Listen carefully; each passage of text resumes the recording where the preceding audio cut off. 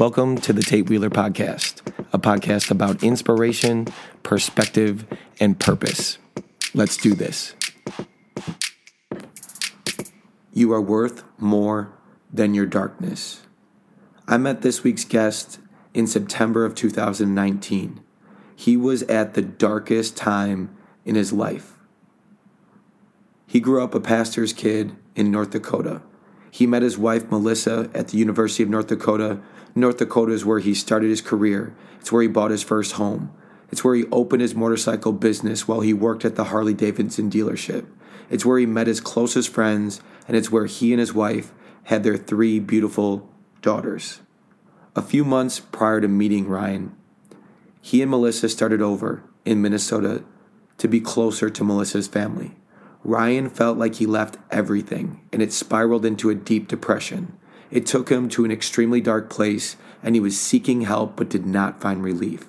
The day I met him, it was at his last resort. It was a church group. We shared a table together at a group called Freedom. I learned a little about Ryan our first week, but that day was not enough for him, and he decided that was the week he was going to end his life. Thankfully, God had other plans, and over the next few months, Ryan battled his way to becoming a revived man. Timing is everything in life, and I know the entire world is focused on the coronavirus, but we cannot forget about all the people that were battling mental health before this pandemic hit. It's not time to forget about those individuals now. We need to support those people, even if they're forced to be isolated. Before we get into all the great things that have happened since that September day we met, let's remember that mental health and mental illness is real. Here are some quick stats. 1 in 5 adults in the U.S. experience mental illness each year. 1 in 6 youth experience mental health disorders, and suicide is the second leading cause of death for those ages 10 to 34. Ryan, take me back to that week when you were at your lowest and how God showed up through someone else that week, and thankfully, you did not add to that mind-blowing statistic. Yes, Tate, that was a bad week. I don't mean a bad week, because some people have bad weeks. This was a bad week. And fortunately, it wasn't an even worse week. I was going to take my life. I had my suicide planned out. It's something that I thought about. My depression was so bad. I didn't feel like there's any hope in my life. I wasn't happy, and I didn't foresee ever being happy ever again. So I had it planned out. I had a suicide note written. My wife was going back to North Dakota that week to see our family. I figured that would be the best time I could do this, so she can be with my family. She'd get the news, and she wouldn't be here right away, So it was just, like I said, it was a bad time. And so I emailed her my suicide letter, and I was going to unbuckle my seatbelt. I was going to drive back to our in-laws' house in Minneapolis. I was in Minneapolis, and they live in Apple Valley.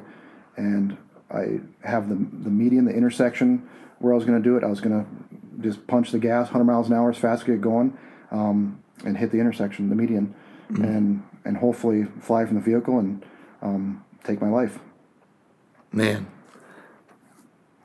every time you've told me that story, and I've heard it before, but every time I just have that moment, that heart check, and I know that you were at your lowest, but what happened on your way back that day? That something crazy happened. Yeah, my father called me. My suicide did not happen because, I couldn't pull the trigger, or I couldn't do this like that. It wasn't me that stopped my suicide. I had it planned out, and my dad called. And my dad doesn't usually call me that often, especially in the middle during the day. He's got a big job with BNSF, and so he's usually super busy. And we talk often, but not like that. And he called me, and for some reason it was just natural for me to pick up, because I was still a few miles from when I wanted to do this, and there was a lot racing through my head. And he couldn't remember why he called me, and we just started talking. And next thing you know, I was in my in-laws' driveway, and I was kind of mad that I didn't have the opportunity to follow through on what I had planned to do, and my wife was coming home the next day. So it kind of stopped what was happening, and then from there, my life just inch by inch, or we say brick by brick, my foundation slowly started to build up. And by the grace of God, my father called that day and saved my life. And when we say inch by inch, brick by brick, I mean, it was done that way. Yeah. How did you feel like you were able to let that light shine brighter than the darkness that you were in? Because I know it wasn't easy for you. I mean, I know your story, but that was your low. I had just met you, but you came back the next week. You didn't share this till way later. Yeah, this was probably, I don't think many people knew this story till weeks after we met and through our freedom class. Just to go back a little bit, how it all started is we lived in North Dakota, had a tremendous job with Harley, and we had a house up in Carrington, North Dakota, and had a lot of good friends and brothers up there, and we had my family there. We had our family, our beautiful little girls. My wife had a good job, and man, I wasn't happy. I was so miserable, and it, obviously some people that I worked for contributed to that. Some outside sources did, and you could feel the depression coming on. I don't really know what pinpointed the depression, but I always could feel things getting worse and worse and worse. And if I wasn't happy, I'd work a little bit more, make more money, because hey, I can buy this, buy that to make my happiness, and I'd work harder, be away from the family more. And then I would just, work more again, make a little bit more money. Like I said, I had the leadership in my life then was terrible. Some maybe outside influences weren't very good. But my depression just started getting really, really bad. We left Harley, started our own business, figured that would be better. And it was for a short period of time. But again, that was a Band-Aid basically effect on my depression. And I would admit I was depressed. I would just figure that I wasn't happy because I wasn't maybe successful enough. And I could have had $1 million and probably been depressed because of my state of mind. And it got so bad, my wife, said, let's go down to Minneapolis, stay with my parents, let's get away, kind of a fresh start, and maybe that'll help. We can refocus on your career and stuff and figure what you want to do.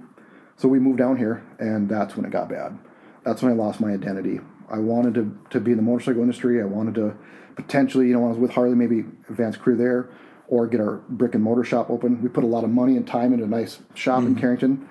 Left all that behind, left my motorcycle culture behind, and I figured there was no hope for me. My life was over. I had no career. I had no purpose, I guess, when you talk about, because a lot of people, their work means a lot to them. I didn't know what I was going to do, and like I said, I started blaming it all on my wife. She made me come down to Minneapolis, so it was her fault. So my marriage was deteriorating. I was isolating myself, and that just slowly built up. Like I said, it was like same thing of getting out of it. Getting into it was a step by step, and it was a time-consuming process, and everything made it worse, and to the point where it was just finally, it's time to end it. And there was that turning point from that time that your father called to, I look at you now and you're a completely changed man. So let's talk about the steps that took you from that darkest moment, all those things where you lost your identity, you lost your purpose, you lost your worth. What things and action items did it take? I mean, there's so many stories there's so many directions I can go, because I remember 4 or 5 weeks into, meeting every Tuesday night, you wore a collared shirt for the first time. And I was like, woohoo! I looked at you and I was like, nice shirt, man. And you literally couldn't even fathom that you're like, I don't even, like, what do I do with my arms? Like, I don't know. I don't know how I even buttoned it. I grew up in the motorcycle culture, so for the last 10 years, I've worn boots, black jeans, black shirts, and that was it. And that was my life, and it was all Vanilla Cycles gear, black stuff, and that's the way it was. So yeah, put on a button shirt. That was a moment of like unveiling a new person. Yep. But yeah, that after my dad called that day, like I said, it was a kind of a slow thing. So we got back. My wife got back down to Minneapolis and kept pushing me to go to doctors. And I would go see a doctor, and doctors are great. There's the scientific medical side of things is tremendous. I think we all need that. But as depressed, my state of mind, I hated it. They were worthless. They're not helping. They could try medication. I hated it. It wasn't working. And my wife was hounding me about this stuff, and my mother-in-law was hounding me about it, and it was getting overwhelming, and it's made me more mad. And I had anger problems, and so she's wanted to go to this church program, and I said, fine, I'll go, just to get her off my back. I didn't believe in it. I mean, that it was going to help, because at this point in time, nothing ever helped. And I grew up a PK. So I grew up in the church. Pastor's kid? Yep, pastor's kid. I grew up a PK, which is pastor's kid, in the church. So, I mean, I knew there's some foundation there. And so it was easy for me to go to church. Not like I was going in there and think the building's going to burn down. But we went there, and that was the start of how my life changed, because it really started changing my perspective. Worldly things versus godly things. And it was, like I said, it was a battle every day. We went, 2 hours a night, one night a week. And it was instrumental to my, to my help. And a lot of people out at the church, Pastor Greg and Pastor Kirk, meeting with them and stuff. And that's where things started to change. Yeah, that's that going back to that brick by brick, because in the intro I was talking about timing is everything, and you took a step. And if anyone that is listening and maybe is in a dark place, it's you have to take a step.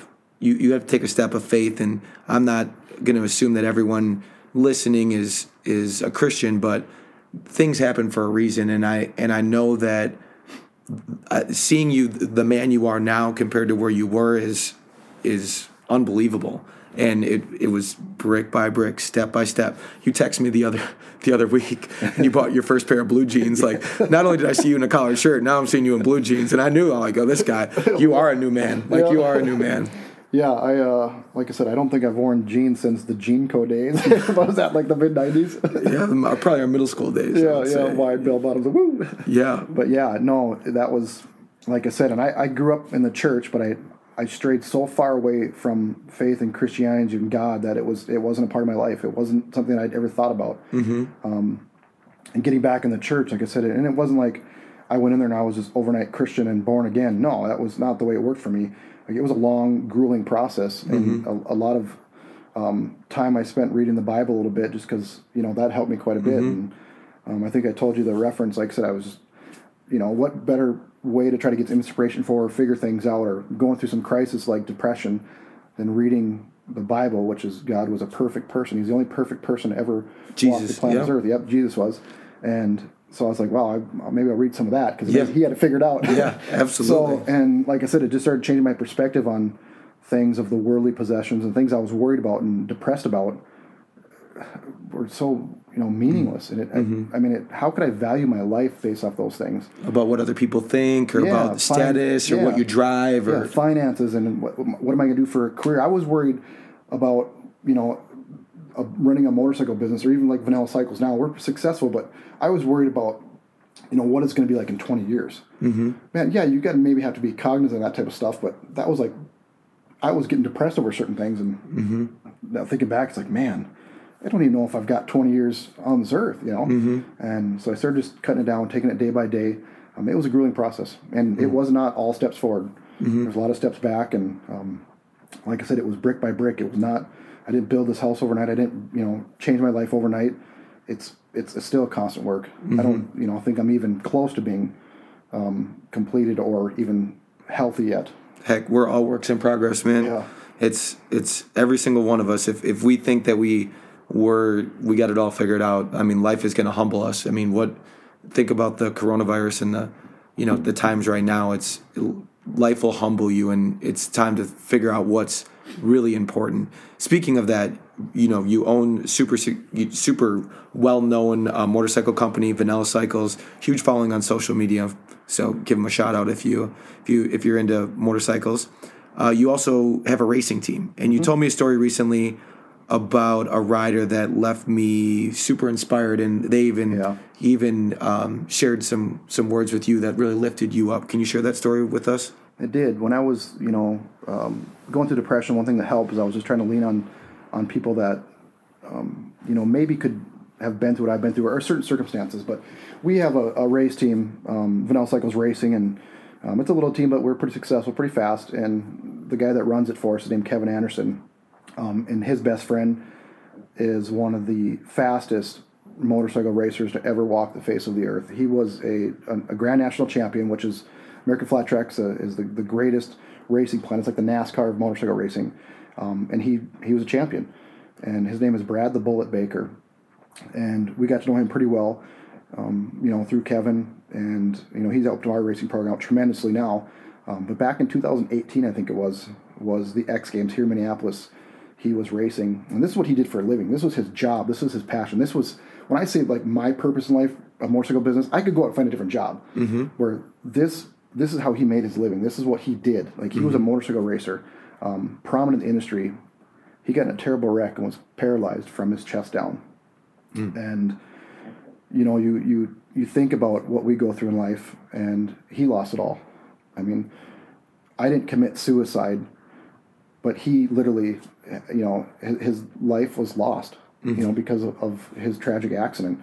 And just talking to him like that and seeing his inspiration and his mindset, he tacks it like he tacked the racetrack. I mean, he hit it 110%. Like, I'm going out there and I'm going to win this, this paralysis diagnosis, so that way I can live life, to full advantage. And it just makes you just realize that, man, the meaningless things I was going through, like, I'm praying about my future and careers and if we're going to have a successful business, and he's praying to walk again. And, he's been such an inspiration for me. I don't think I've even told him this,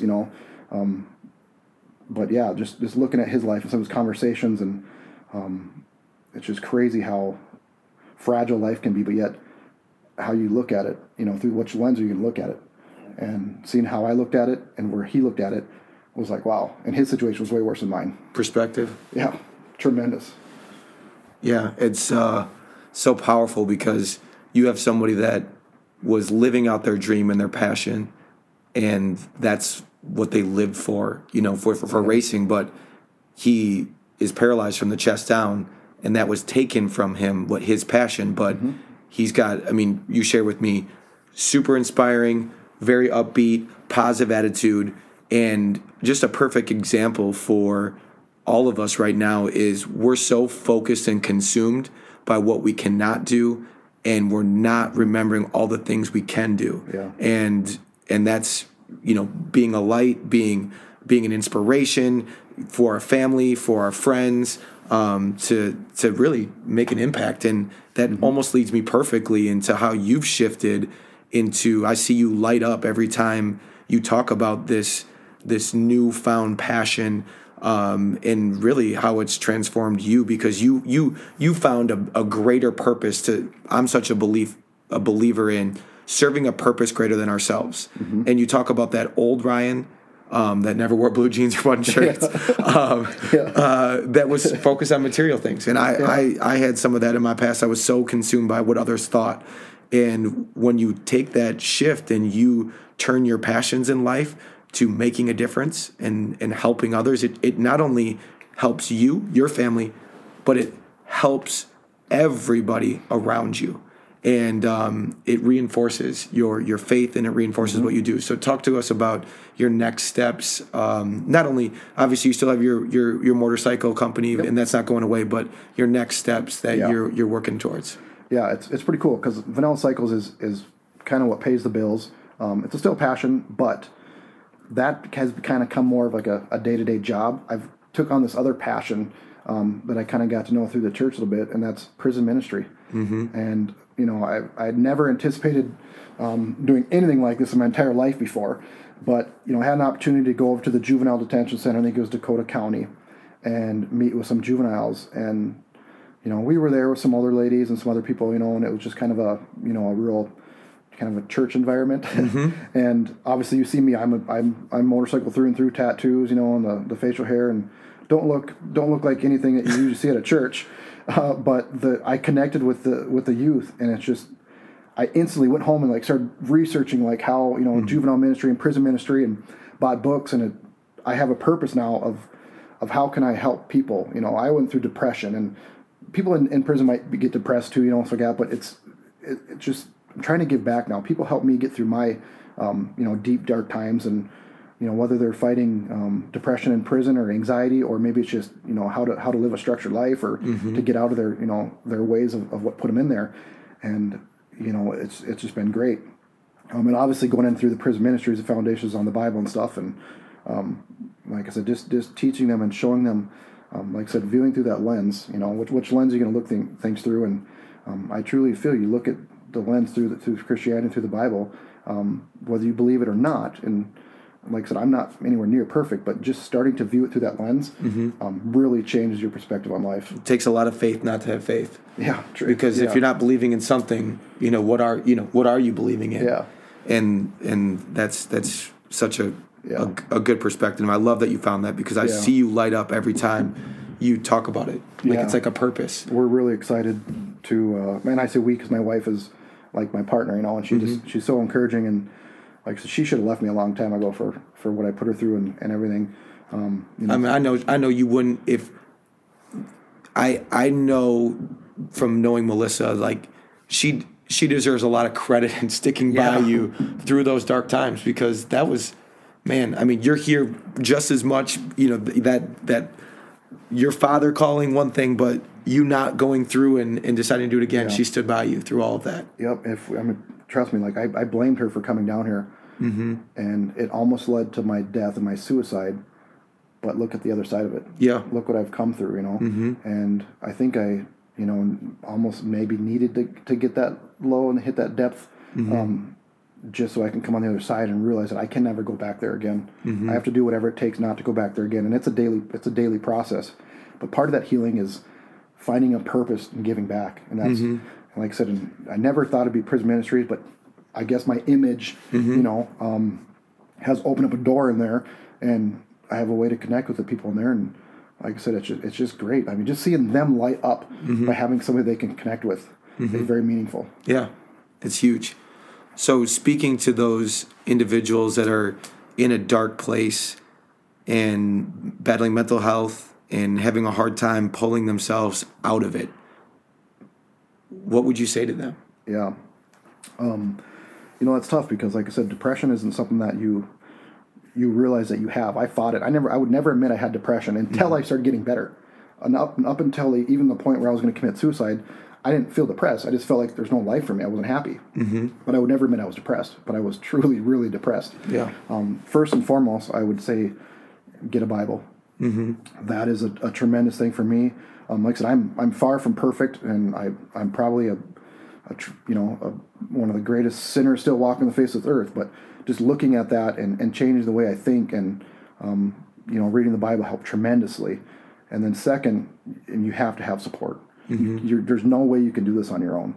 I reached out, and I met with a lot of people. Our Freedom Group, Mark Leonard, the guy that led our table. I've connected with him so many times, and there's no way I would be here to this point or feeling this good and relieved from some of that stuff if it wasn't for seeking help. And I think that's hard to do because you hit depression, you want to just shelter. You want to, become this introvert. You don't want to talk to people. I hated it. I wanted to sit in the bedroom and try to sleep as much as I could. I was sucking down NyQuil just so I could try to get more sleep so I didn't have to deal with people.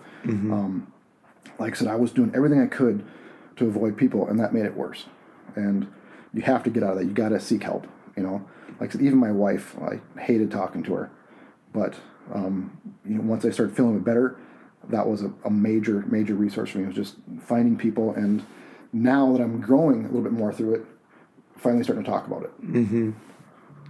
Yeah, and step by step, brick by brick, you're here, and man, a new man, not only a new man, but I mean, I see you with your kids, and I see you with your wife, and I see your relationships and blue jeans, button-up shirts, man. Button-up shirts. Oh, I love it. I absolutely love it. And for anyone listening, I think there's a couple things that I'd hope that you take from this. One is if you need help, you have to take a step in faith to ask for help. And I think that's a huge word, in faith, because you know what? You have to believe, you have to have faith that reaching out is going to help, because I did not have faith. I felt like nothing would help. Nothing was going to help. And that's why I was going to take my life. And like I said, by the grace of God, my father called me that day, and my plans got foiled. But I'm so blessed that I did. And then I took that leap of faith, like, I'm just going to go to this church group. I had, and I think it was the second week I told you I wasn't going to go back. After the first week, I wasn't going to go back. I didn't open up about my depression for weeks. But then all of a sudden I started feeling just this weird, small little nutshell inside me that says I just feel just a little bit better than I used to. What is it? The only thing I changed in my life was freedom. And then I had that faith. If I go back, maybe I'll get a little bit better. And that was hard for me. That's huge. Yeah. So, step one, ask for help, step out, have faith that there's people that want you here, that you're worth it, that you're not alone. And I think that's so big for people. And then really step two is action, right? It's that first step is action by seeking help, but you have to know that we're all going to have good days and bad days, challenging days and great moments of celebration. But it's shifting your perspective to understand that we're here to serve a purpose. You have value and you're serving a purpose. And I'm so proud of you to call you a close friend now, because you're serving a purpose that is great. And I see you share your story, and I see other people just lift. I experienced that firsthand with you, of how helping and hearing how you came out of it, it reinforced not only my faith, but just everything that I believe about how there is so much good if you seek it. I know it's a time in our culture right now where there's a lot of negativity, but there is so much good if you seek it and look for it. So that would be my second big takeaway point from Ryan's story, and I appreciate you so much for hopping on the podcast. No, thank you. Like I said, if we can help anybody out, and like I said, mental health is a real thing. No question. It's a real thing.